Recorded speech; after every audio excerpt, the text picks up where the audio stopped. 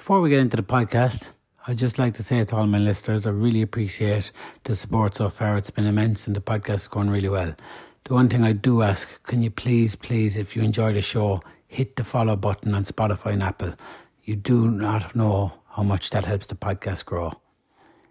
If you enjoy the content, I've added a link if you fancy putting the price of a coffee towards the podcast just to help with the running costs. Absolutely no obligation to do so, but if you feel you want to make a little contribution, you can make a one-off payment through the link. But again, as I said, this isn't about the money for me, but it does help with the running costs, but absolutely no obligation to do so. Now, I hope you enjoy the show.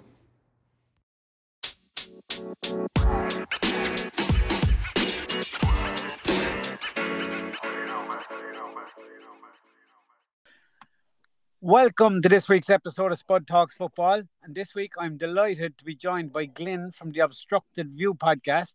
And he's here to tell us a little bit about all that's going on with Everton at the moment. Welcome to the podcast, Glyn. Hi, Mark. Really appreciate you having me on and letting me have a little talk about Everton on your podcast. I listened to your Southampton episode this morning and it was fantastic. So I'm looking forward to getting into it a little bit with you. No, it's a pleasure to have you on, Glyn, because as you can see by the format of the podcast, I kind of like to get a bit of variety into it and kind of get people on from different clubs and various backgrounds and stuff. So what's going on with Everton is so kind of prevalent at the moment. I was really, really interested in getting someone on from Everton, and I've listened to a few episodes of your podcast, and there was one episode there that you done a really good chat about it. And that's when I got in touch with you. I thought it was really good and you covered a lot in it. And yeah, and then obviously you got in touch with me about doing the voice note and stuff. So, no, you're someone I've wanted to have on now for a while. So I really appreciate you taking your time, Yeah, I think also it's probably quite a good moment to speak about this, actually, because we did sort of speak maybe about a week and a half ago about doing this. But things have changed quite a bit in the sort of last sort of week or so as well. So it'll probably be a bit of a different angle now, a little bit. We've sort of been through the information, appeals have gone in and things, so we'll get onto it all. But it's probably quite a good time to look at it now, actually. Yeah, no, it's good because that's the kind of insight we're kind of looking for. Because obviously you'd be a lot closer to what's going on than I am, So it's fantastic now to have you on here. But Glenn, before we go down that kind of road, like I do with this with all my guests, just because I have listeners in Australia, England, Ireland, So just to kind of I like to give the listeners a bit of an idea who they're listening to chatting. So would you mind just giving us a little bit of a run about your background, where you're from, where you grew up, how you kind of got into football in the first place and stuff? Yeah, so I'm actually I'm a railway worker and I live in South Yorkshire at the moment. So I don't actually live in Merseyside, but my background is I was born in North Wales to a Welsh family, and you'll probably know, being Irish, a lot of Welsh and Irish people used to work in Liverpool over the years. So yeah. My dad was actually a Scouser. He was brought up in Liverpool. My father is from Bootle as well. Yeah, so I'm Welsh and my dad was Welsh and he worked in Liverpool. Well, he was born in Wales because of the war, but he actually lived his first 20 years of his life in Liverpool. So he became a Scouser. And I think with the diaspora in Liverpool and the surrounding area, especially North Wales, Ireland, it's almost like a linked area in a way. So I grew up the first 15 years kind of in between Liverpool and North Wales. And I was born an Evertonian, really, baby kits, Everton, games in the 90s, going to Goodison Park as a little lad with scarves on and woolly hats, and still going to see him to this day. It's just been with me from birth, to be honest. And it's quite amusing now because a lot of people where we live in South Yorkshire are Liverpool fans. So really? It's really kind of, or Manchester United tends to be a lot. Even with these sort of big clubs now which have come through, like Chelsea and Man City, I don't think youngsters take that kind of one club attitude anymore as much, with them doing it's different. Well. Yeah. It's changed a lot. Go on, yeah. No, sorry, I was just going to say on that, there was an interesting point there because I was actually working with a Scouser over here. He was working on the same site as me, and I was mad Scouser, like mad for Everton. Like, you can, when he talks about the club, you can hear the passion. But he lives in Australia now, and he was saying he was saying that his son is growing up over here, but all his son's friends are mad Man City fans, so he's really going towards Man City because they're the club getting the success, you know. And he was like, I Yeah, was yeah, so determined, you know, because I'm going to do to him my father done for me, you know. So he said, I always thought, right, I leave him off at the moment, but when we finally get back home for a trip, once I take him to Goodison Park or whatever, you know, it'll grip him and yeah. that'll be the end of it. And he said we took him back and it was a 0-0 game. He said, and for the 8-year-old, and he said eventually I just gave in and bought him a Man City jersey in Australia, so he could fit in with his friends. But that's you're 100% right. It's different now. You know, they're the kind of and you, as you said there, a lot of the South Yorkshire people are Man United fans. Where I grew up as well, it was all Man United fans I grew up with. You know, Yeah, yeah. so just because they were what's winning and stuff, and that's probably what's happening with Man City now as well. You know. Yeah, well, I'm a season ticket holder. I go to as many away games as I can get to, so it doesn't stop me going to the games or anything like that.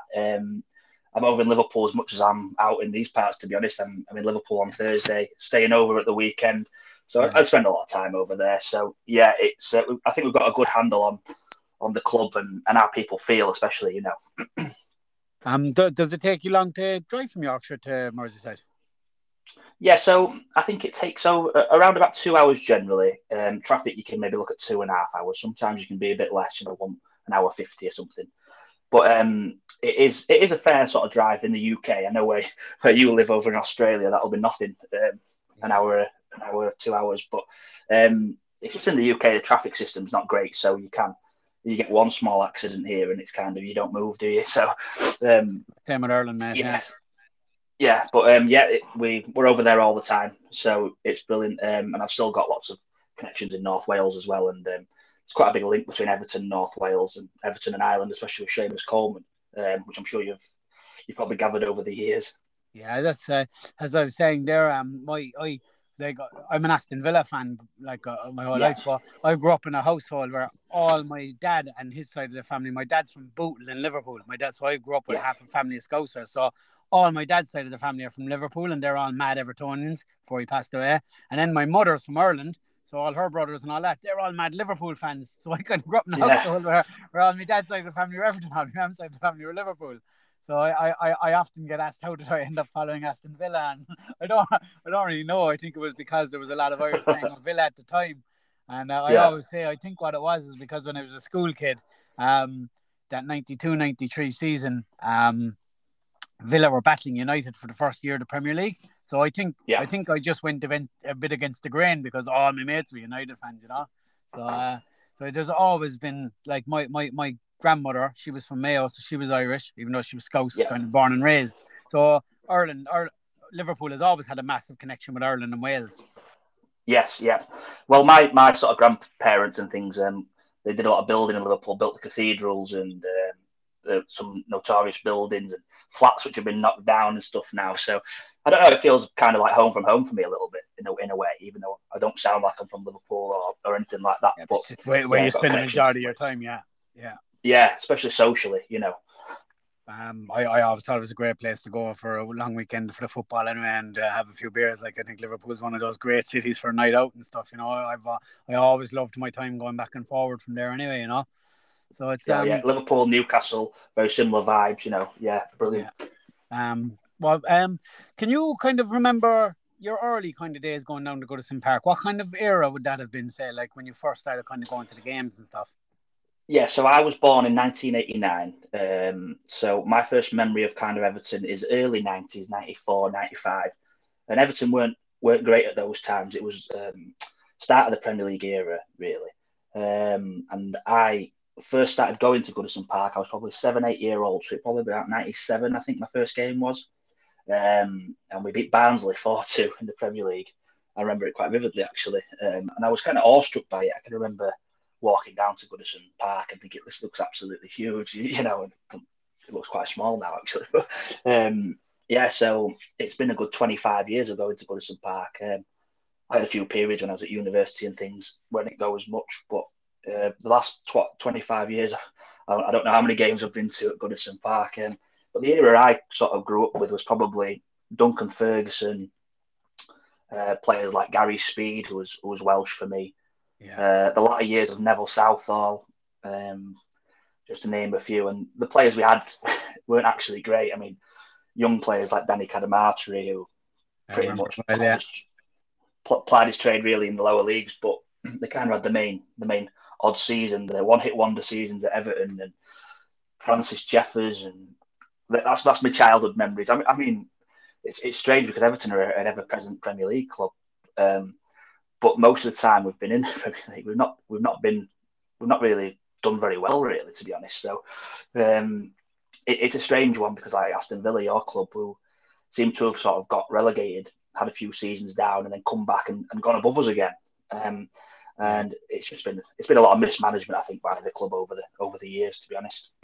You mentioned that like a 95 period, and I actually I was born in 85, so I would have been around 9 or 10. And I remember Villa beat Man United in the Coca-Cola Cup in '94, the final. And there's a reason I remember this because I remember my dad saying to me at the time, "This is significant," And obviously, I didn't grasp how significant it was because at the time, United would have won the treble that year. And I just remember my dad saying to me it was significant. And the following year, under Joe Royle, I think it was, Paul Wright outscored you. Everton beat United 1-0 in the FA Cup final '95. I'm pretty sure, wasn't it? And that's right. Yeah. I've never my father would be. Like, he would have been a tough scouser, you know what I mean? He wouldn't be one of these lads who massive for emotion, you know what I mean? And I just remember looking at him, and it was the first time I loved football and stuff, and obviously I was delighted when Villa beat United and stuff, and I was celebrating more so because I got to go into school the following day as supporting the following team, But I just kind of grasped I was 9 or 10. It meant something on a totally different level to my father the year after, '95, them winning the FA Cup, And it's something that's always stuck with me. And I remember talking to him about years later, and he was like, why it meant so much to him that time is he says, I grew up in the '80s.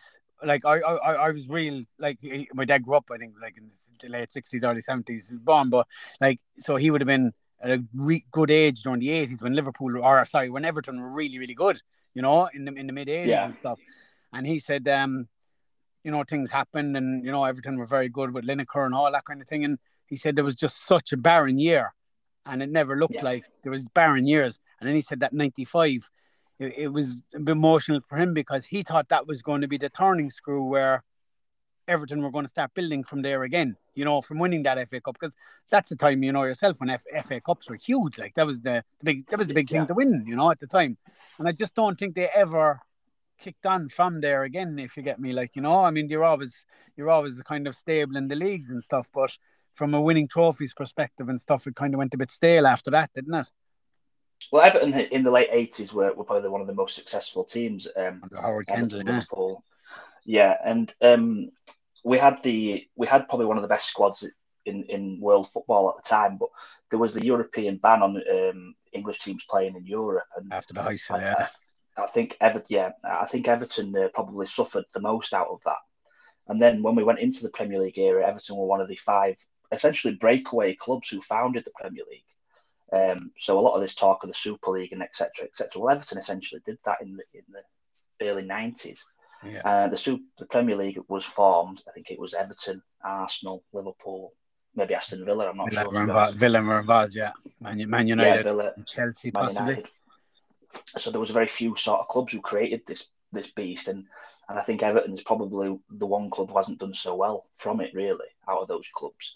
And the 1995 FA Cup win is our last trophy at the moment, So every time we go to Anfield or we play a derby game at Goodison, there's always flags from in the Liverpool end lamenting the fact we've not won anything since 1995. So you're sort of reflecting on it being a period where it was significant at the time, and the significance now is almost that how long ago it was, if that makes sense.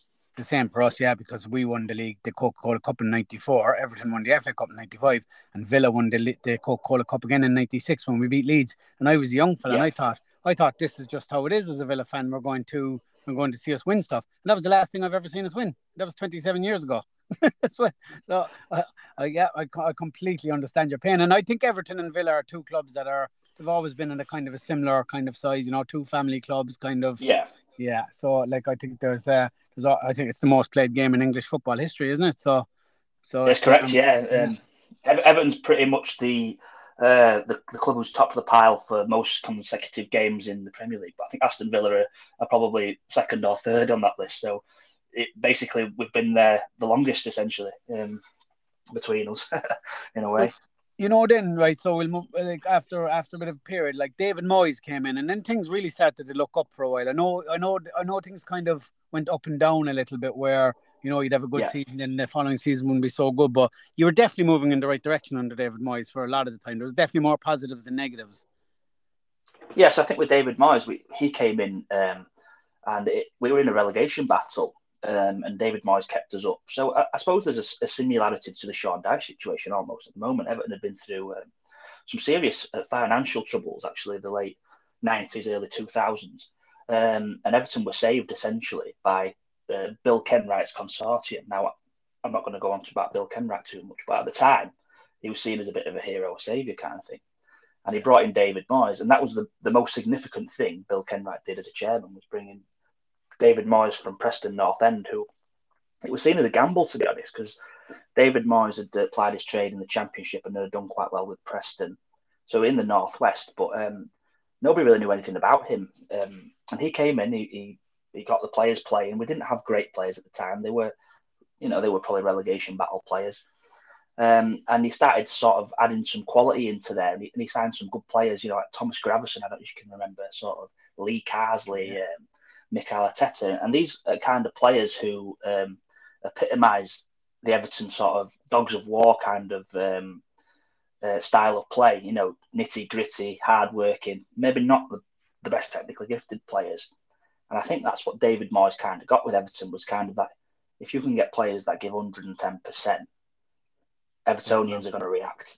The club's going to sort of get behind them. And Goodison Park, at Villa Park, they can be extremely tough places to go for the best teams in the world if they've got the right set of players there.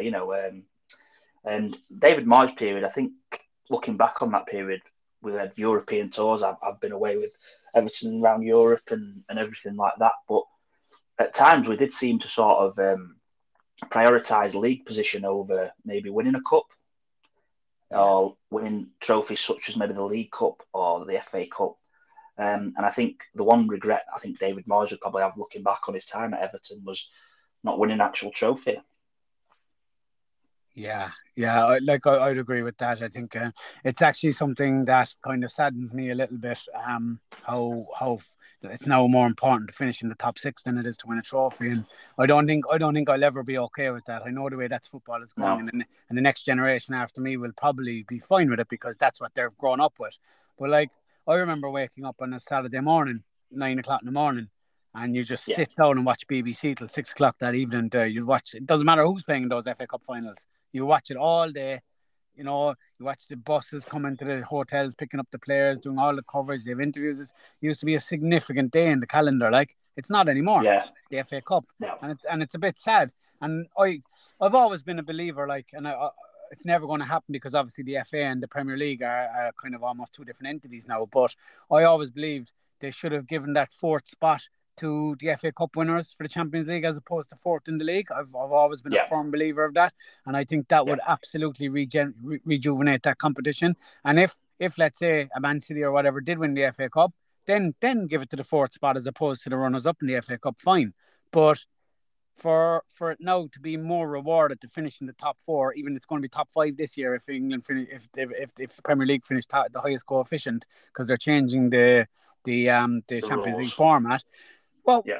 what kind of sport have we created where finishing fifth or sixth in the league is no more important than winning something? I'm never ever going to be on top of that. So I think what you're saying there as fans and David Moyes' regret. I think definitely, and I think that the Premier League and the FA should be ashamed of themselves that they've let the football go like that, where League Cups and FA Cups are insignificant. Pretty much, they're almost an inconvenience to the Premier League clubs now. Yeah, so how the Premier League actually works is it is essentially its own private members club. Yeah, It's not really linked to the FA essentially. So I think right. what actually went wrong was the Premier League sort of became its own complete entity, separate to the English Football League, really. Yeah, And even though it is still connected and we still have the four tiers, it's incompatible, the finances and whatnot. And we'll talk about some of the FFP and the financial sustainability rules, but those rules essentially are making it uncompetitive as well. So a club like Man City can essentially they can field perhaps their second team against maybe Everton, for example, a complete 11 change, and they'd still be favourites to win.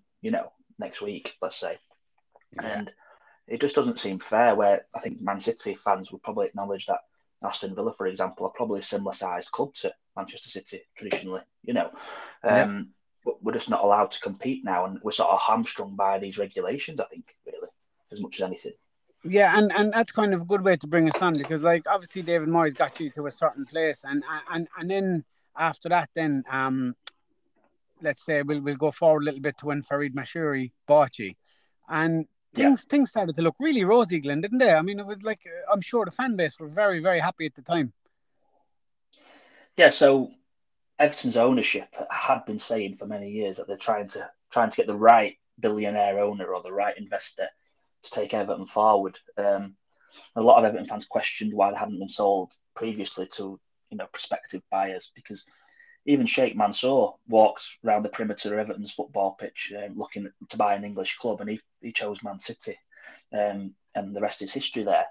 But Yeah. the one guy that Everton and Bill Kenwright were happy to sell to was Farhad Mashiri, who was an Iranian-based uh, British passport holder who has significant ties to Russia and Russian oligarchs. And I think, obviously, maybe a bit like Newcastle at the moment, perhaps, you're blinded by the fact that you've got a billionaire owner who's promising X, Y, Z, and they're going to spend huge amounts of money. And he has done. He has spent huge amounts of money. But he's done it recklessly, and it's left us in a real bad position, to be honest. Yeah, and obviously we will get onto it, but things kind of things kind of went south very quickly, really, didn't it? I mean, like it wasn't the fact that they weren't spending money, like he was, as you said, he was putting money in, but there just seemed to be no plan. They were just buying everybody, like, and whoever they could get, they'd sign, like big amounts of money too being spent. Glenn, like, were the fans starting to get concerned a bit at this point when they seen how much money was being spent and what it was being spent on, or were you just enjoying the ride at this point, or? Yeah, so I think in the sort of late 2010s, we were sort of happy with the signings coming in, and it was quite exciting watching players being signed for 40, 50 million pound. But what we didn't understand at the time was that there was no plan behind all of this. So, when you see Wayne Rooney got brought back to Everton in the later stages of it, Gylfi Sigurdsson was signed from Swansea for 50 million pounds.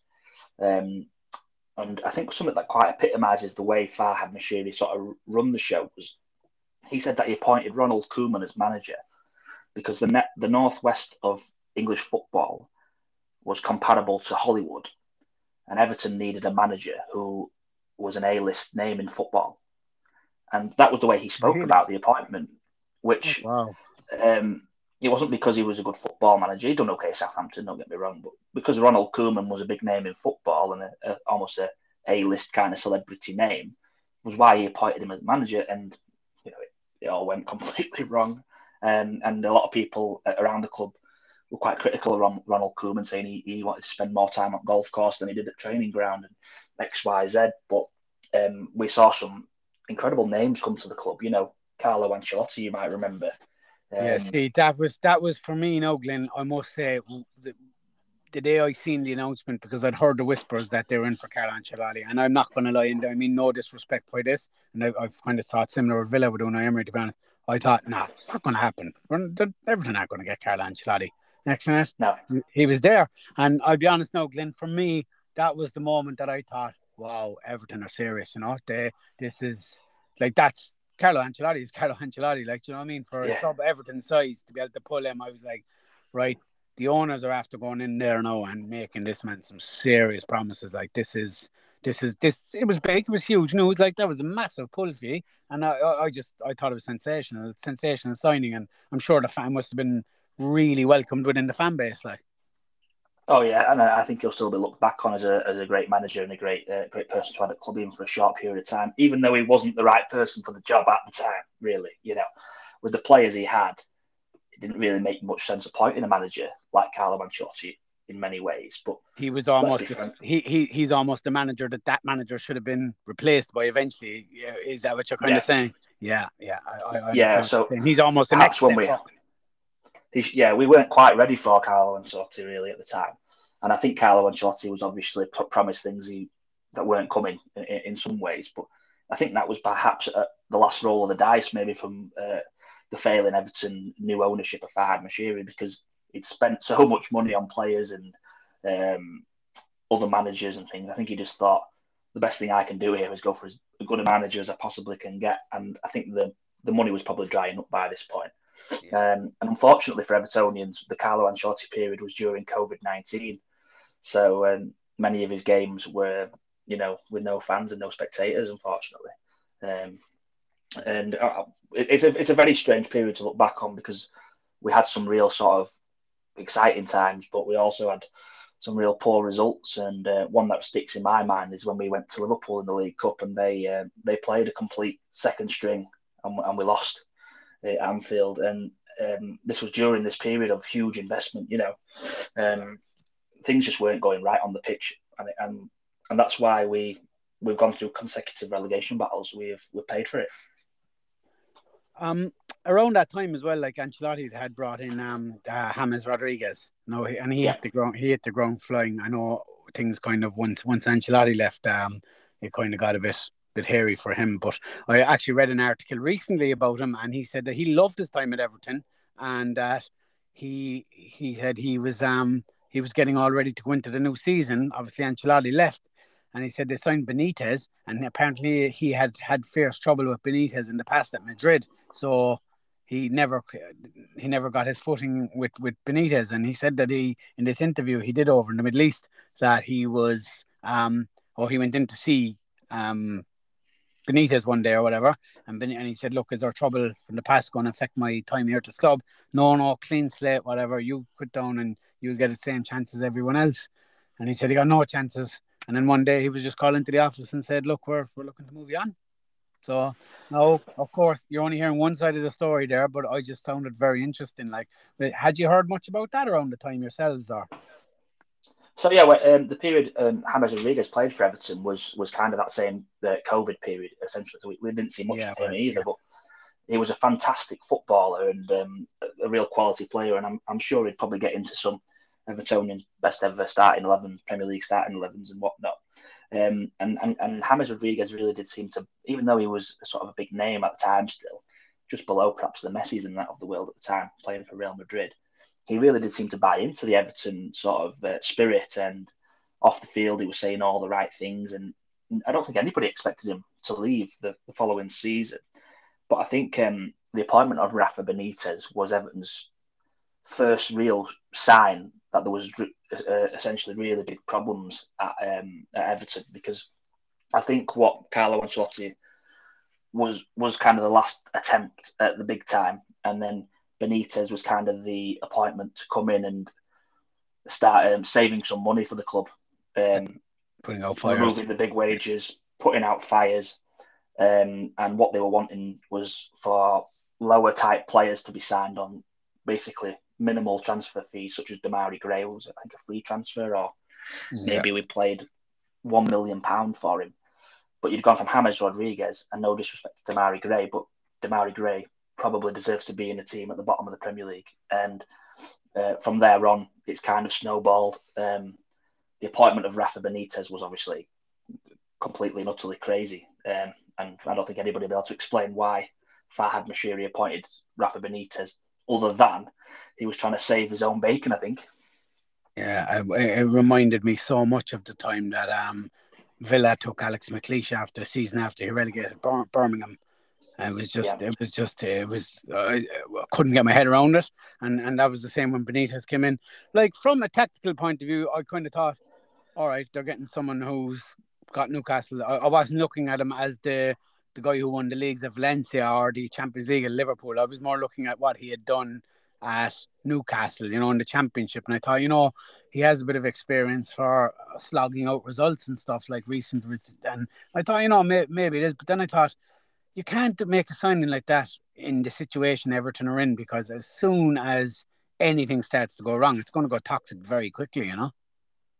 Yeah, so I think Rafa Benitez was was appointed because of how well he'd worked under the tight budget of Mike Ashley at Newcastle for a number of Yeah, years, and exactly. Yeah, he'd happily done so as well. And I think that's what Farhad Moshiri was aiming for, really, with his appointment.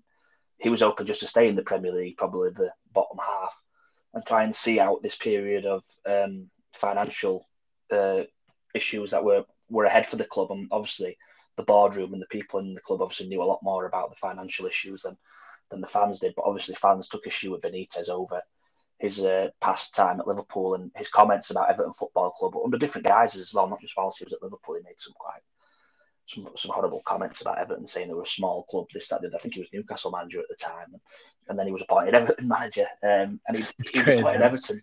Yeah, he was appointed Everton manager off the back of a terrible spell in China. So Everton fans are saying he's washed up anyway, But I don't think he's done well since either. Why are we giving him a home? I can understand why. I definitely understand that. And a lot of dinosaur managers as well kind of were struggling at the time. I think football had changed a lot. Benitez had sort of operated in that kind of 2000s and early 2000s, but football's changed a lot in that period. And just sitting 10 men behind the Allardyce kind of style football, which Benitez essentially copies in some ways, it's kind of started to die off. And we think we've seen it with Allardyce's last few appointments in Premier League. He's not done very well at all. It's not worked like it has previous, has it? And no. And I think he knows that too. He's not putting his foot forward for the jobs as much as rapidly as he used to. And I think as well with Everton, you look at all the different managerial appointments: Koeman, Sam Allardyce, Marco Silva was one of the big ones. Rafa Benitez.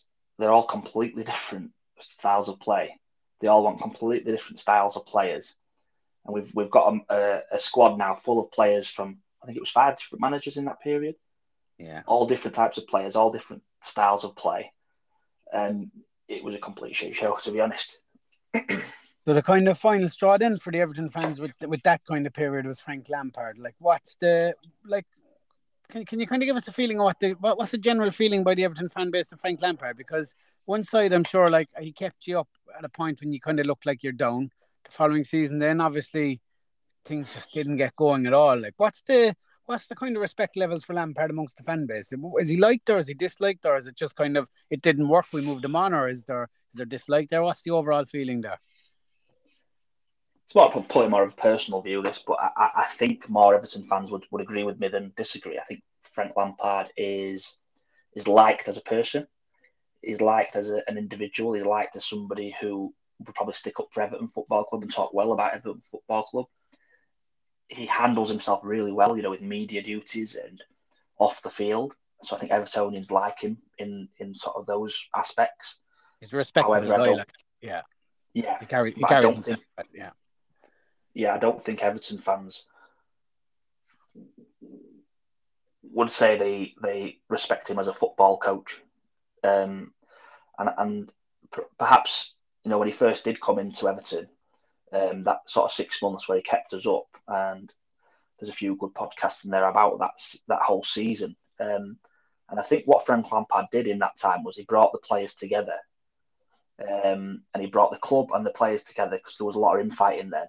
The club had been infighting between players, the board were fighting with the fans, and I think all Frank Lampard did in those 6 months was he managed to unify people towards a common goal of we've got to forget about everything at the minute and stay in the league. And he did that, and fair play to him keeping us up. We just about stayed up, by the way.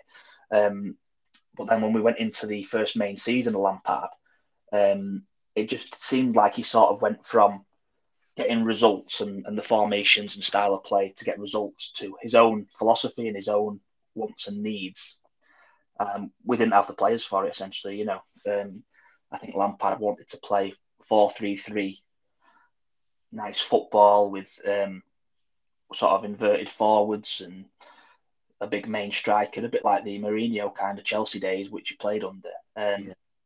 We couldn't go toe to toe with teams like Brighton, for example, and I think that was one of the final straws for Lampard. It was in January before he was sacked, and he needed results at this time, and his choice was to go at Brighton at home and try and match them, foot to foot, playing ball, attack them, and they just ripped us to shreds on the counter attack, and it just looked awful, and I think that probably showed Everton and Frank Lampard as probably not really the fit at the time again. And I wish Frank Lampard well, but I do think people like Frank Lampard, Wayne Rooney at the moment at Birmingham City, Steven Gerrard, Villa, yeah. and they're getting jobs on names, aren't they? I think essentially 100%. rather than Yeah.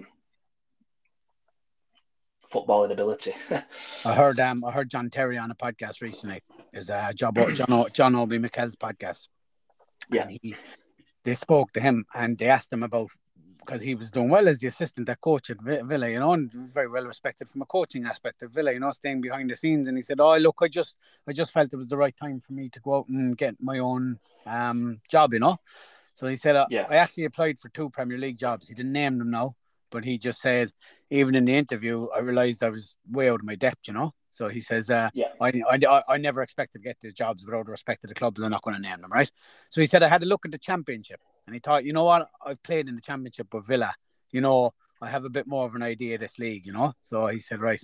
So he said, went for that. Again, the interview didn't go well. No, I think I heard at the time Bristol City was one of the clubs, but he doesn't name check them in this, right? So he says I went to the Championship. And then he said that he went to League One, and he thought, I'm going to have to get a job down here. So he said he done in interviews, and he said it was around his 5th or 6th interview as a manager. And he said yeah, he done really well. He just, he felt he was going to get these jobs, Twice he said it happened to him. And he said that he left the interview fairly convinced. Again, he didn't name the clubs, but League One, he thought, yeah, 100%. And he said both times he just got told it was inexperience. He says that's what's killing in. And he obviously didn't directly say about Gerrard and Lampard, but he's obviously getting at that. And he was yeah. like, I captained Chelsea for 20 years. Like, he says, I understand Premier League and Championship. No, but he said League One, I should be getting an opportunity. Like, and it just goes back to what you're saying. Like how is someone like John Terry? Now, I know he probably has a bit of an outside reputation as well. Maybe that owners don't want to touch. I don't know. I don't. That's not what this podcast is about. But so I don't want to really get into that. But for you, what you're saying there is spot on, and you just kind of have to wonder how Gerrard and Lampard are getting these top jobs, and someone like John Terry isn't getting a look. And it's an interesting, does it come down to luck? Is it just, I don't know. So I think with Gerrard's last move actually to Saudi, obviously financially motivated also, but I think in a way as well, if he had taken another job, let's say he'd probably be in line for maybe a Championship job again now in this situation where he was at. If he'd have failed at that job, a bit like perhaps Rooney's doing at the moment, that would have been the end for him. The end of it was smart for him to go away from the cameras for a while, yeah. Go away for a while, and he probably might come back now to a Premier League job again, with a bit cushtier settings and whatnot, maybe a lower sort of Premier League club that's not in danger of relegation battle, and he'll look okay again. And what he's essentially going to be doing is setting himself up for his dream job, probably Liverpool. I would have thought. I don't think he'll ever get there, but I think he's probably been a little bit smarter with that move. But I don't think anybody would be looking at Lampard at the moment. Would you think so? I think his reputation is gone, and you could tell in that interview that he felt it, because he said when he took that Chelsea job, he just said he couldn't. The second time after he left Everton and he went back to Chelsea, he was like, Chelsea are my club, I just couldn't turn it down. And they asked him, do you regret going back, given the situation at the time? And he goes, I can't say I regret it, because I don't think I could ever turn down those opportunities. Like, he's right. It's very hard to turn down those opportunities when they come. I mean, it's not his fault like that. He's getting the jobs, you know what I mean? So, yeah. I think one thing with Lampard as well, in the time he was at Everton, it wasn't a long period, just over a year, I think it was in the end. But he looked so stressed and almost unwell by the end of the time at Everton. And you do have to understand that. I think these people are human, and I know we give them a lot of grief and this, that, and the other. But I really did notice with Lampard. I think it was probably good for him to have left at the time as well, to be honest. Everton, anyway. Yeah. And then Sean Dyche came in. So I just wanted to ask you, Glenn, right around before we talk too much about Sean Dyche. As Sean Dyche is coming in, are you getting any whispers about this FFP that's going on? Obviously, the club financially isn't in a great place. Is there any talk of sanctions at this point? How long has this gone on? Like, obviously, it's been in the mainstream media where we've all heard about it recently in the last couple of months. When did you first start kind of getting a sniff that we could be in trouble here? So what we knew as fans was Everton had been working with the Premier League on financial matters, essentially. We were working to essentially a salary cap from 2021. Also, the Premier League was signing off our any transfers made, any contracts offered. So we knew the club were in a financial issue and had financial FFP issues. We knew there was an issue. However, what we were told and what we knew was that the club were meeting the requirements from the Premier League, and they had done so for a period of up to 3 years, or 2 or 3 years, as far as we were aware. And other clubs had complained on a number of occasions that we were spending more than we should have done. I think Leeds United was one of them at the time. Burnley may have done so. Southampton might have been one. And they were saying it's not fair. Everton should be getting this points deduction. And we were like, what points deduction? So obviously the clubs must have known what was going on. Everton knew what was going on. But Everton were actually working to the Premier League's rules, essentially. And the Premier League were dictating who we could sign, who we couldn't sign, who we could sell, which players we could offer contracts to, and how long for. Oh, really? All right. And this has been happening for 2 or 3 seasons now.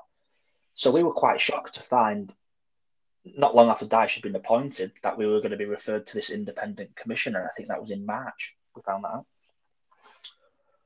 So it's been sort of, we knew there was something going on, but the truth of it hasn't really come forward until, I would say, March. That was 2 months after Dyche had been appointed. Do you think Dyche knew? Yeah. Yes, I was going to say, do you think he took on the club? Do you think the club were open to him about what the situation was, or do you think this has all been landed at him? Or no, I think Dyche will have known there was obviously serious issues with the financial fair play stuff. He certainly will have known about the player trading stuff. But I think the club is genuinely surprised also by how fierce the Premier League Commission has been towards Everton and even the Premier League itself. Because what Everton and Everton fans can't understand is we'd worked to the Premier League's financial instructions for a number of years, and then they've turned around all of a sudden and said, well, actually, you need to go in for a commission and an investigation. So why has it been okay for 2 seasons, essentially? But also, which probably adds to the story quite a lot, is the government in March also announced they were going to look at introducing an independent regulator for the entire English Football League, including the Premier League. And that was a very similar time to this got announced, the Independent Commission. So I think there's a lot of feeling that is probably very political at the moment. Yeah, so is the general feeling amongst the Everton fan base is that that you're almost being made a scapegoat, that they want to show that we can govern ourselves, kind of thing, Yeah, so I'll go through the breakdown in a while, so you'll probably make more sense. But I do believe myself, and from all the stuff we've read, there's lots of barristers and lawyers have been publishing things and little audio tapes and documents looking into the commission's findings.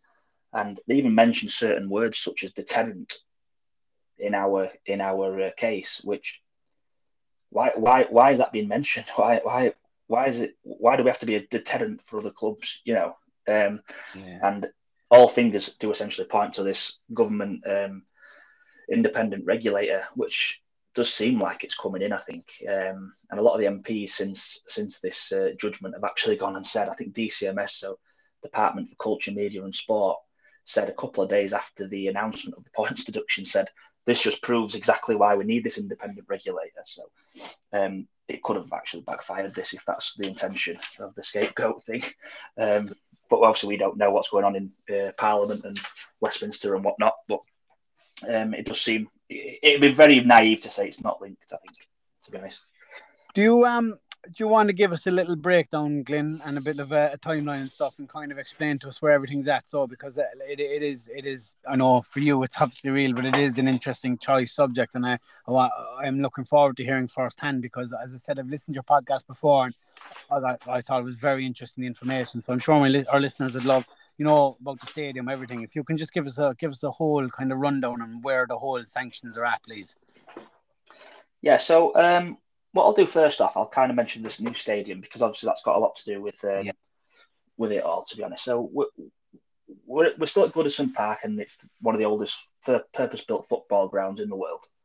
And we've been trying to build a new stadium since I was born, essentially. I'm sure you can remember probably some mock-ups and things that have been done of potential Everton stadiums over the years. Yeah. So Everton are quite close now, actually, to moving into a new iconic stadium on the Bramley Moor docks in Liverpool. It's a 52,000 seater with the potential to rise to 62,000 seats if the standing protocols come in, the safe standing. Yeah. The stadium looks amazing. It looks absolutely fantastic. It's going to take Everton into a completely different realm financially, So Everton essentially need this new stadium to continue competing in the Premier League due to the financial fair play rules. So if people don't understand the financial fair play and the profit and sustainability rules, they're essentially designed so that a club can only really spend what it generates in income. And they allow losses up to 105 million over 3 years. So what the Premier League are saying is Everton have gone over that permitted losses of 105 million. So what I'll do now is I'll go through kind of a timeline breakdown kind of thing. Perfect. Thanks, so, yeah, Everton were on 14 points in the Premier League and we were deducted 10 points. That left us on 4 points and second bottom in the Premier League. So it had turned a pretty promising start to the season for us, where we're at the moment, into a relegation battle. This punishment was the biggest punishment in Premier League history ever. And I think one of the sticking points for Evertonians is Portsmouth, I think it was in 2009, went into administration and they only got 9 points deducted. So essentially, this commission is saying that the punishment is worse. So the breach was worse than going into administration. So yeah, the actual 10-point deduction is for breaching profit and sustainability rules. In March, the club were referred to an independent commission. Now I've put a question mark next to independent because the independent commission was put together by the league themselves. So it's their own people. So we call it an independent commission. Okay. So we'll call it an independent commission for the sake of it. For the sake of it, yeah. Yeah, but how independent, I'm not sure. And it was for alleged breaches relating to the 21-22 season and the cycle of 3 years up to then. This is the second time such an action has been taken. And the only other club that's been hit with a financial fair play charge is Manchester City, who were actually hit with 115 charges, and that was last season. So let's be clear, that's an ongoing process. So a lot of people are saying, why have they not been punished? Well, they are saying they are going to get punished. It's just so big that it can't have happened in the time that Everton's have happened. You'd only one charge, yeah? So yeah, our Everton's charge was, we've had one charge, and that's why it's allowed it to be resolved in a quicker fashion than Manchester's 115 charges. However, Manchester City have been uncooperative and Everton have been cooperative also. So that's a spanner in the works there with the Man City. So the EPL rules state the club can lose up to 105 million over a 3-year period. Any club in the Premier League, that is. That's the rules. Though add-backs can be deducted from the figure. And the add-backs were allowed to be COVID-19, stadium building, training facilities, and investment in women's club, women's infrastructure, or the women's team. So they're trying to encourage the WSL, you see. The road to the WSL, yeah, which is fair enough, yeah. Yeah, fair enough. So the independent commission said the cycle ending in 2022, Everton had lost 124.5 million. So that was 19.5 million over the 105. So Everton had accepted a breach, but only by a lower figure of 9.7 million.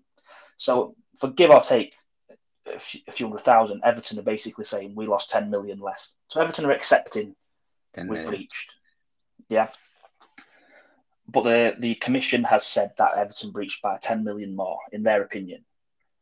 So Everton have said, we also think there was multiple mitigating factors which have contributed to this breach. So the substantial mitigation things were such as the costly stadium build at Bramley Moor Dock. And some of the controversy around it is how the loans to build the stadium are accounted for. I'll go into that a little bit more in a minute, but it's essentially how we've loaned the money to buy the ground and build the ground. So the other mitigating circumstances, COVID-19 effect on player sales, because Everton had planned to sell a number of players during the COVID period and weren't able to. Unexpected termination of a key player's contract. So you might remember there was a Everton pretty much a star Everton player, was accused of something, and they were released by the club. Now, it was actually released, I think, last week that a number of Premier League clubs have been players have been accused of similar incidents, and they've kept on playing for the clubs, and nothing's been said about it. So, one of Everton's arguments is we did the right thing and terminated the contract. He was worth £10 million to us. Yeah. And other clubs have allowed him to remain in the squads and played for him. So Everton said that's a fair argument too, because like we're not going to obviously name players or anything, but that's a fair argument too, because they've done the right thing there. They've written off money, like, guaranteed money. Yeah, so Everton paid £50 million for that player. Yeah. And Everton said he was worth around £10 million in a transfer fee to them. It had he been sold, even with those charges, they think. So he actually wasn't found guilty in the end either, which is I didn't actually know that, so that's interesting. Right, I didn't actually know topic. That. Yeah. But Everton at the time, with the charges and everything, believed they'd done the right thing. Yeah. And Everton, they keep mentioning that they were transparent, they fully cooperated with the Premier League, unlike other clubs. Now we know what they're talking about. Manchester City, we believe. And they also say Everton were uniquely affected by the Ukraine war. And this is due to funding, you see, because 60% of our sponsorship was related to USM, a company owned by Alisher Usmanov, a Russian oligarch. So Everton cut all ties with this oligarch as soon as the war kicked off, due to rules. I think Chelsea was similar with Abramovich. Yeah. And he was also funding a naming rights deal for the new stadium, which was supposed to be being paid early in order to help with some of the stadium costs. So this leads into that's very interesting. So in layman's terms, basically, so they had a sponsorship to put money up to put on this stadium, like your Emirates, like your whatever, and then the Ukrainian war stopped. They cut ties with this deal. Yeah. Is that correct? And then so obviously that money is not available anymore. Yeah. Yeah. So these Russian people were sponsoring us in different ways. They sponsored the training ground. Yeah. They sponsored our sleeve sponsors. They sponsored the kids' kits and things, because we couldn't have a betting logo on the kids' kits, so they sponsored those. That's a significant amount of sponsorship. 60%, I believe, at the time. So huge. Yeah. Everton have obviously trying to build a new stadium, and they've lost a huge amount of the income, essentially. Yeah. So what Everton have kind of said is, this is one of the controversial factors, to be fair, Everton did not use external debt to finance the stadium costs because they had this plan. So Everton haven't gone out and got a loan off a bank to build the stadium. They've instead used the owner's own money and created an Everton Stadium-like company to build the ground. In turn, this meant Everton had to fund interest and arrangement fee costs through the club's books, essentially. So if Everton had done that, maybe like other clubs have done through a bank, and said, look, we're just going to loan the money instead of trying to pay for it ourselves, these breaches may never have happened. Oh, wow. So the sticking point, I think, generally what Everton are saying is, we've overspent because of the stadium and the interest payments and things to do with the stadium loans, which essentially have come from our own people rather than going to banks and things. Because the argument essentially is, we'd rather lend off our own people than go to a bank with big interest rates and things. But it's ironic, isn't it? Really, like, I mean, like, from where we're up at the moment, like, so basically what I'm getting from that is like that you're trying to build a stadium to help you stay within FFP. You're paying the interest on a loan, and that's going against your FFP. That seems wholeheartedly unfair to me. Like, like it's, that's sticking someone in the mud. Like, how, like, if you want these clubs to become self-sustainable and within FFP and stuff, you've got to allow them to get on with it. It's not like you're going out pulling fast one. Like, you're paying interest in a stadium that you're trying to build to make the club more sustainable. I think as well, I mean, I'm not 100% sure on all the details, but I believe that would have been allowed if it was the accounts for the season before as well. So then that had been a change of rules during the period also. So had it been a season previous, that would have been allowed. Okay. So the commission did not accept the mitigating circumstances. And Everton were also forced to sell Richarlison to Tottenham. So Everton and the Premier League had worked together to sell Richarlison to Tottenham in order to stay within the FFP rules they'd set out, when we were under embargo. Yeah. So How the much did deal, you get for him, Glenn? That was 60 million? 60 million, yeah. So Everton and Tottenham had agreed 80 million. And now Everton needed the money by a certain date. I think it was the June, July, where it changes from season. So Everton had to sell it in the last day of June or something similar to that to get the money in the right books. Yeah. And Daniel Levy at Tottenham obviously knew these factors, and he went, "We know you need the money, but we don't want to pay 80 million anymore." And they offered 60 instead. So Everton believe that due to the sanction and the situation they were put in, they were forced to sell a player under the value that they had agreed. He tried to do the very same. Daniel Levy tried to do the very same to Villa the year that we lost the playoff final under Dr. Zhai, the Chinese owner, and we got a massive bill. It turned out he was in all kinds of trouble with the Chinese government. I'm not going to go into it now. Villa were going under. We got a massive bill from the HMRC, the tax, the revenue, and Daniel Levy came in and offered us 3 million for Jack Grealish, knowing that the club was going under.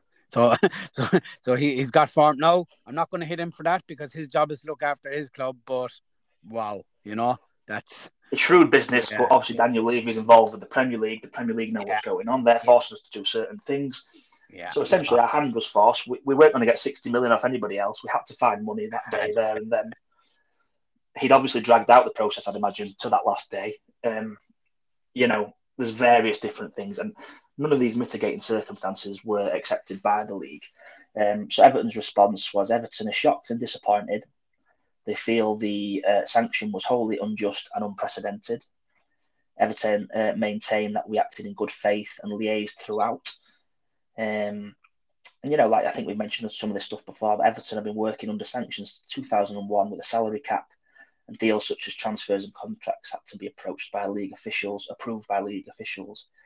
And the club says this was not taken into account in the commission either. They did not take that into account. And the commission at the end ruled there was no sporting imperative in the circumstances for Everton. So they were saying there was no advantage on the pitch. Yeah, you didn't gain any sporting advantage, basically. Yeah. Not least when other clubs had in effect been able to capitalise on such capital-related expenditure. So they're saying Everton did not have an advantage on the pitch because other clubs were also able to capitalise on such capital-related expenditure. So they're essentially saying other clubs have done the same thing. So what we don't understand now at the moment is, are these clubs under investigation? Are these clubs at the moment going to be going through the same procedures in the future? Who knows? But the point of it, that really is, they've said it's not a sporting advantage, but the punishment we've been given is a sporting sanction. So for all that and all that talk and however you get to that conclusion that Everton had breached the rules, which Everton, they spent too much money on paper, how is a sporting sanction fair? Which, by that I mean, we get a points deduction for essentially solely financial issues which didn't affect how we performed on the pitch. And the commission used the word deterrent. So Everton feel like the club has been used as a scapegoat politically, and other clubs have gone unpunished. So Everton have taken the full 14 days they had available to make an appeal. I believe they put together a new kind of legal framework and system at the club to try and fight this. So they've taken every moment, every minute they've had to look through the document. And an appeal was submitted last Friday, which must now conclude within 3 months. So it will be heard before the end of the season. That's the nutshell, really. That's the explanation. Wow. Can I ask you something, Glenn, from like a supporter's point of view? Have the club been corresponding much to the supporters trust? Where have the club been good since the sanctions came out? Are they relaying information to you? Are they letting you know what's going on, or do you have to find this information yourself? Or have the club where are Everton coming from? Do they have to remain quiet on the situation, or? Yeah, it's very difficult. Everton cannot say anything because of they don't want to impact the commission or now the appeal. So Everton actually cannot say anything. So what they've done is they put out a short video saying they were surprised, they were disappointed, they're shocked, they're unprecedented. That's all we've got from the club officially, because that's all they're allowed to do, because they're not allowed to try and affect the appeal. So everything the fans are doing at the moment, the protests, etc., just off the fans' back, because it's our opinion essentially on what's happened. But we have been able to read the documents, from the commission. So a lot of legal people and some people involved with Everton, some people involved in different areas of sports and the world have been going through these documents and sort of working it all out. And I think the biggest thing probably is there's been some quite high political figures who've sort of raised some serious question marks over the whole process, to be honest, and how Everton have been compared to other clubs. So it's difficult, really, because in a couple of years' time, it might look like Everton was just the start of a huge clamp down on everyone. But it also feels a bit like we might be the only one that was ever punished, and it was just kind of an attempt to save some political things going against the league. But the integrity of the league is under serious question now. Everton have said as well they expect other clubs now to be investigated. So will they be? That's it. And we don't know. You could be there now as an Aston Villa fan. And I don't know anything about Aston Villa's circumstances. You don't know what's coming for any club. No, yeah, that's the thing. Like, and it's yeah, I mean it's a worry, because, as you said, like, one club has 115 charges hanging over them, and it can't just be sorted tomorrow morning because it's 115 charges. But like, where do they take that from now? Because obviously you're not too concerned about Man City at the moment because what's going on with Everton, but it is significant fee. Like, it's huge. And there's one thing I wanted to talk to you about there, Glenn, in the midst of all this, because you might be able to give me a bit of a rundown and a bit of a breakdown on this, because it's something that I find interesting and I find hard to understand. In the midst of all this, the club nearly is getting sold, isn't it? So how is that working? So after this period of uncertainty and everything else, and there's been protests, you've probably noticed over a number of years, Everton fans have been asking for the owner to sell, essentially now. And we have been undergoing takeover talks for around about maybe sort of 12 months now, probably. And the people who are in pole position to buy the club are a group called 7-7 Partners. Now, they are a multi-club organisation who own a few other clubs around Europe. So they own Hertha Berlin, Genoa, they have shares in Sevilla, and essentially their model is to kind of share players around their clubs, essentially. Yeah. But there's serious financial issues at just about all of those clubs that they actually own at the minute.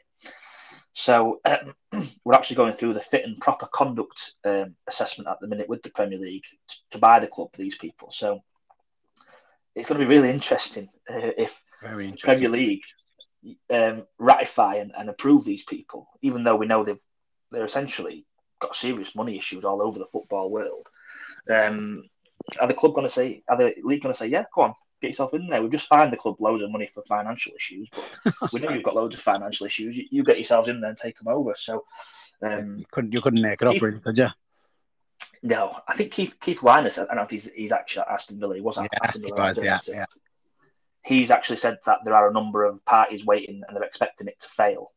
And they are hoping to take Everton for a reduced rate now. So we don't know who they would be, but it does seem like they might fail on the fit and proper conduct stuff.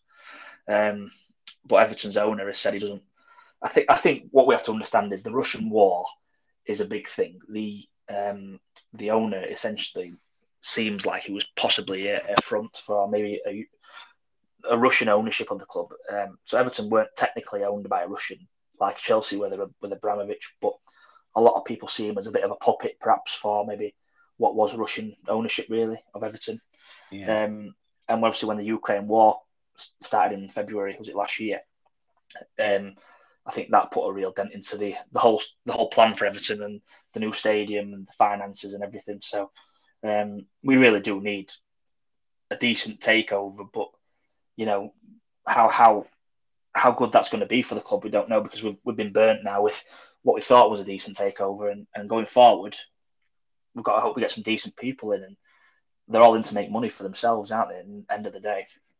Oh, the game's gone, mate. Like, I mean, like, for me, like, I have to say, like we had a disaster with that Chinese owner. He really gambled with the club, put everything on us getting promoted, and we failed to do so, and we were in big trouble. And like I can't complain anything. I don't know what's going to No. happen in 10 years. I can't complain about our owners, like our new owners. They seem to be doing all the right things. They're putting a lot of money into the academy. They're buying other clubs around the world and getting link ups between Vissel Kobe in Japan and Yeah. Viteri Guimaraes in Portugal. They seem to be doing all the right things, and they're two very successful men.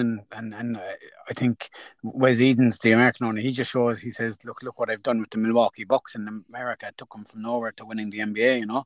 So, Yeah. but again, like I'm happy with these owners, but like money's all about football. Like they're not doing this to have a bit of fun. Like I think that No. like they're obviously trying to build an asset for themselves too. So you don't know how long they're going to stay around and stuff. So for us to start off with a good owner and not know where it's going to go, starting off with a bad owner is really, really bad. You know what I mean? Like, so Yeah. I just like, as I said, look, I come from a family of Everton fans. Like, Everton are a club I've always kind of had close to my heart. I've been in Goodison Park many times, and every second Yeah. person on my dad's side of the family are Scousers, Evertonians. Like, so I want to see them do well. They're a Premier League club, but you just kind of look and think the stadium, it has to happen, but you need to Yeah. be in the Premier League for it to be like. There's no point in having a 52,000 seater stadium if you're only getting 35,000 into it. Like it's. Yeah. And what's the general feeling around the club around the relegation side of things? Is there a kind of a siege mentality in the club now? Like, because Sean Dyche is obviously saying to his players now, you've got to go out there, you've got to forget what's happening behind the scenes. You've got to keep this club up. Like, everyone wants it. You go on a good run, they take those points away from you. Like, go out and show how good you are. I mean, his team talks can do themselves. And do you think there's enough characters in the dressing room for mission complete? Yeah. I think now we've talked about a real negative thing, with the appeal, with everything the commission's done and the Premier League and everything. But actually, it does actually feel. I was at Nottingham Forest on Saturday. It does feel quite positive among the fans. They're obviously voicing their discontent with the Premier League and whatnot. But I think everyone feels like we've had a decent start to the season with the squad we've got. We're starting to get wins on the road. I think all of last season we won three away games, and Dyche was only in for the back end of the season. And I think we've won four or five away games this season already. And the form at Goodison's not so good. So we are getting better results just anyway. The teams in the league are pretty poor down the bottom this season. So you've got Burnley, Sheffield United, Luton Town, who are all pretty poor. And then you've perhaps got a few teams just above them, like Bournemouth, Yeah. Wolverhampton, perhaps, who would probably be normally relegation battling sides. So Forest as well. Forest are struggling. Like, Forest were really poor on Saturday, yeah. So I would be very surprised, even with this points deduction, if Everton are below all these clubs. I can't see it, to be honest. The thing we're a little bit concerned about is we could have done with a few more bodies in January. And we don't know how this appeal process affects signing yeah, players now. Are we yeah, still under some? But we don't actually know. Nobody knows that. So it'll be interesting to see if Everton can just get some bodies in, just for injuries and whatnot. But I think we've got a good chance of staying up. It's important to mention perhaps that the new accounts have to be in by December, and they've said that anybody who's um, breaching on those accounts would get a point deduction this season. So, Everton fans are hoping that doesn't mean another points deduction this season, but that could be the same for other clubs as also. It's not just Everton that. So we sort of all we can do as a club, as a set of players, and Sean Dyche, he's got to say, look, it's us against the world. We've got to go out there and get as many points as we can. And at the end of the season, if Everton are relegated because we've been deducted all these points and everything like that, the club and the fan base is just going to have to say, well, it would have been impossible for us to stay up, I think. But I think the fans and the club have sort of united behind this now, because we were still fragmented, the fans and the owners and the board and things. Even though they have changed a little bit, I think we have seen that kind of unity come back together now. So I'm hoping that will probably help towards leading towards better results at Goodison, because we've got pretty poor results at Goodison so far this season. So We've got a good away win at Nottingham Forest on Sunday. A couple of injury issues, but we're playing Newcastle at home on Thursday. So Everton fans are going to be looking towards playing a really good team at home on Thursday night, trying to make it difficult for them. And let's just say we get a 1-0 win or something like that. I think everyone would feel really good about the situation. I think we just have to hope. We have to make sure we keep up vocally about the breaches, because if we let it slide, the media won't keep it up. The protests and things like that. So even if we do sort of do okay, I think we've just got to make sure we're there in the background, making a bit of a stink, at least until this appeal's concluded anyway, because it's not good for the Premier League having all these protests and whatnot, because it's shining a light essentially on what perhaps is a bit of an iffy setup, shall we say. I don't want to accuse anyone or anything. But, no, I know what you're saying. Yeah, and it's probably bringing a bit of unwanted attention. Yeah. No, I don't want to keep you too much longer, Glenn, because you've given me a lot of your time already. But one thing I did want to kind of ask you before you went there. Obviously, this is pure opinion, and you can just only give us your opinion because you can't see into the future. But with the appeal, all that, what would be a satisfactory outcome for you? Obviously, everyone would say, "Oh, well, the 10 points get overturned and we're back to where we were." But realistically, as a fan base, what would be a satisfactory outcome at the end of this with the appeal and this Man City situation and stuff? What would make you feel justified in your appeal, and what kind of do you turn around?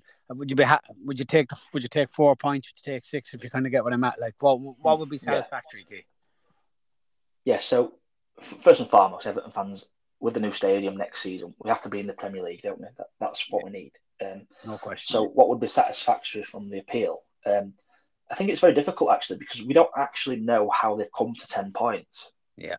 So that is a mysterious kind of issue with the whole thing also. It's an interesting figure though. It is an interesting figure, like 10 points, because it was actually on your podcast that I was listening to that, and I remember you discussing how Portsmouth got 9 points, yet people lost their jobs and everything. And I think, was it, if my memory serves, was Middlesbrough the other team that got sanctioned for not feeling a team, wasn't it? I actually remember that back in the time. It was Middlesbrough, wasn't it? They're the only other team that got a sanction. Was it Middlesbrough or Portsmouth? Middlesbrough really harsh. I think it was in the maybe it was around 95 actually. It was early 90s anyway, and they had some kind of virus or something had gone through the squad, and they were unable to field a side for one fixture, I believe, and they were deducted 3 points, Middlesbrough, and it eventually relegated them. I think they had all these players like Ravanelli in that at that time. They'd spent quite a lot of money. And Ravanelli, one of the best teams that ever went down. Was that the same season they got the deducted points? Was League it? Cup. Yeah, I believe so. Yeah, I think they were in the League Cup final as well, were they? Or the FA Cup final against Chelsea. And it perhaps was a bit later than 95, but it was around that time. Around anyway, 98, I think. Yeah, around 98. 98. Yeah. They got relegated. And that's probably one of the harshest ever sanctions on a team, because they essentially had fitness and health issues, I think. And then also 2000s was the Portsmouth one, and Portsmouth essentially had hundreds of millions of pounds of debt. They had unpaid transfer fees to other clubs, which they never got. They sacked the staff, the people within the club. I think players and that went unpaid. The club was a mess at the time, complete mess, yeah. It was bad ownership, 100%, nothing against Portsmouth at all. 100%, yeah. And I think their fans done very well to raise funds between them, and it's a podcast I'm probably going to do down the line, So 100%. So so it was 9 points they got, was it, that time? Yeah, they got 9 points. So for Everton to have one charge for essentially financial issues relating to non-playing issues, it just seems completely and utterly unprecedented, scandalous, really. And I think that's where you come back to this scapegoat issue of how did they come to 10 points? Because is it because it looks good on the back of a newspaper? Is that why? See, for me, I said to you in that voice note that I sent in there, I think it's very harsh on the fans. And now I know the Premier League will go, well, this is a sanction on the team, but when you're taking points away, you're taking the points away from the fans. You know, like you're taking it away from the players. You're taking it away from like Sean Mhm. Dyche and his players and your fans. You know, the people who aren't even making these money decisions. Like, you know, it's The Everton like, Fans Forum have said, this is the supporters forum, they've said they would like an input into the appeal just to give the Everton fans perspective. yeah, And I think they've been turned great. back. But uh, yeah, I know these appeal structures and that are obviously quite, they've got to be very secretive and things. So I could perhaps understand that. But the interesting thing also during the commission period where they were investigating was the Premier League had suggested that they use the EFL structure to award a points deduction. So the EFL has strict points per issue kind of. So if you breach a certain issue, you get a certain amount of points. So they had recommended to the commission that they use this certain structure to award Everton's points. But this was during the commission had already started beginning its investigation. So they Right. were unable to say, yes, we'll use that, because then Everton would have gone, well, you've just made it up as you've gone along. Yeah. So they said, we can't use that structure, sorry. But they've then gone and given an identical sanction to what that structure would have said had the points been added up. So what it seems like they have done is that we can't use that.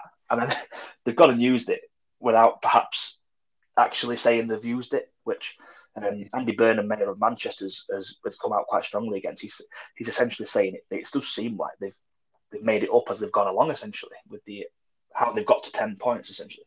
But like, what would be a satisfactory appeal? I think Everton would probably, maybe if we got down to 5 or 6 points deducted, that'd probably give us a little bit of breathing space in the relegation battle, I'd presume. But there's no kind of rhetoric behind why we deserve to have a 6 point deduction. I personally don't think we deserve any points deduction, but I think the club's just going to be aiming towards getting that number down, I think. And the club did admit we had breached the actual rules because we'd spent too much money. Yeah. Got to say that they admitted guilt. They weren't Yeah, like the club weren't trying to hoodwink anybody. Like they admitted their guilt, and you know, like I think you would agree. I'd agree. There should be some kind of punishment there, or these rules or pointers being in place.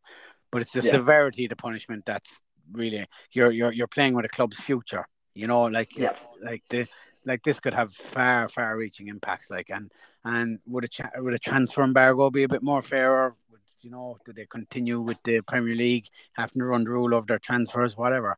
Taking 10 points off someone is really running the risk of taking points, and you kind of have to say, I don't know if Man City are going to be looked at this year. It could take 10 years. I don't know. Like 115 is a lot of charges to one cycle through, and even harder to prove. But to make them stick. I But don't. let's say they make 10 stick, then it has to be Mhm. 20, 25 points, doesn't it? Like, it's just Yeah, they've really backed themselves into a corner now, and if nothing comes of it, they're going to lose any credibility that they had the Premier League. yeah. So what we do need as a league, as a competition, is we need a set list of rules and sanctions. And if it's going to be points deductions, you need to have rules pertaining to them points deduction. So if you break a certain rule, you would get a certain points deduction.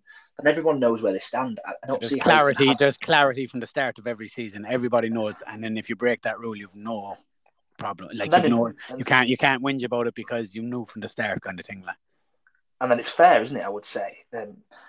But how could you implement that now? Because Man City have got an ongoing investigation. Chelsea have got an ongoing investigation. Newcastle are being investigated for their ownership, with being a state.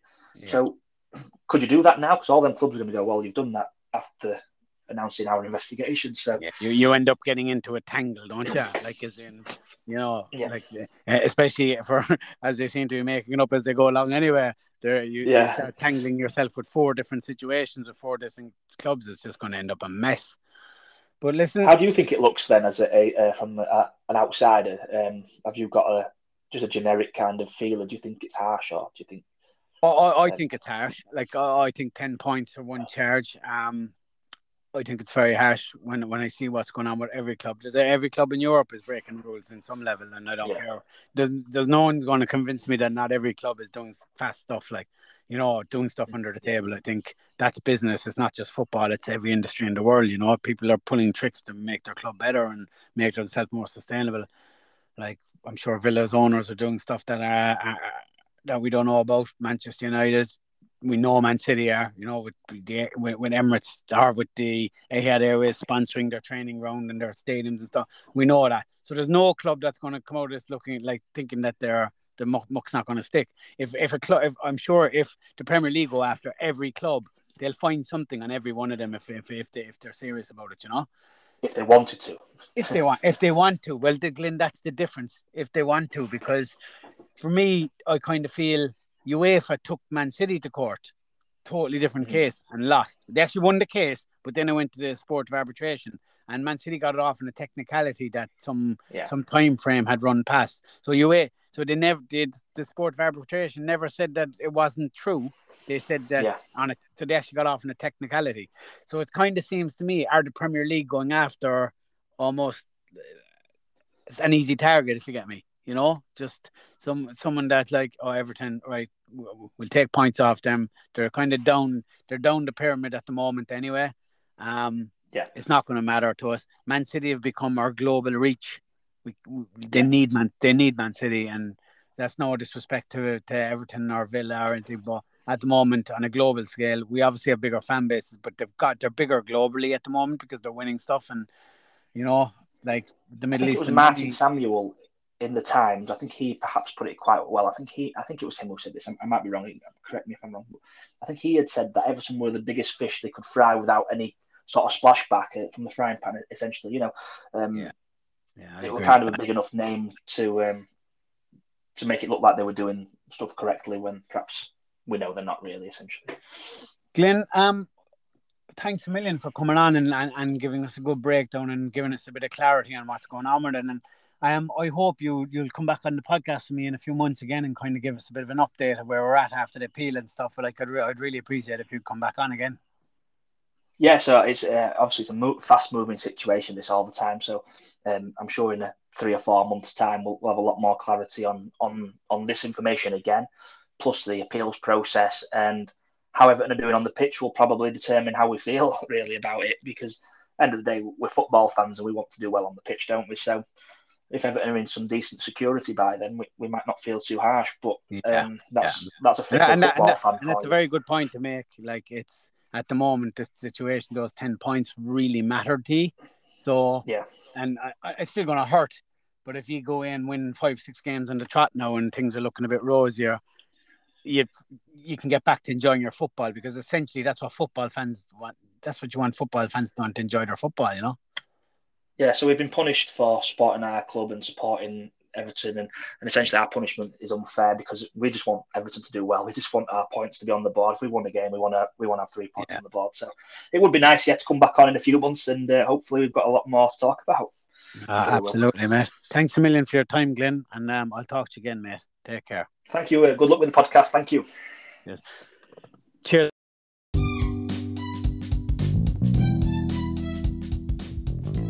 I hope you enjoyed listening to that episode as much as I enjoyed recording it. Please hit the follow button on Apple and Spotify to help the podcast grow. And if you could share the podcast with me to help me get it out there, that would be much appreciated. If you're on Twitter, give me a follow. Can be found under Spud Talks Football. Thanks for listening.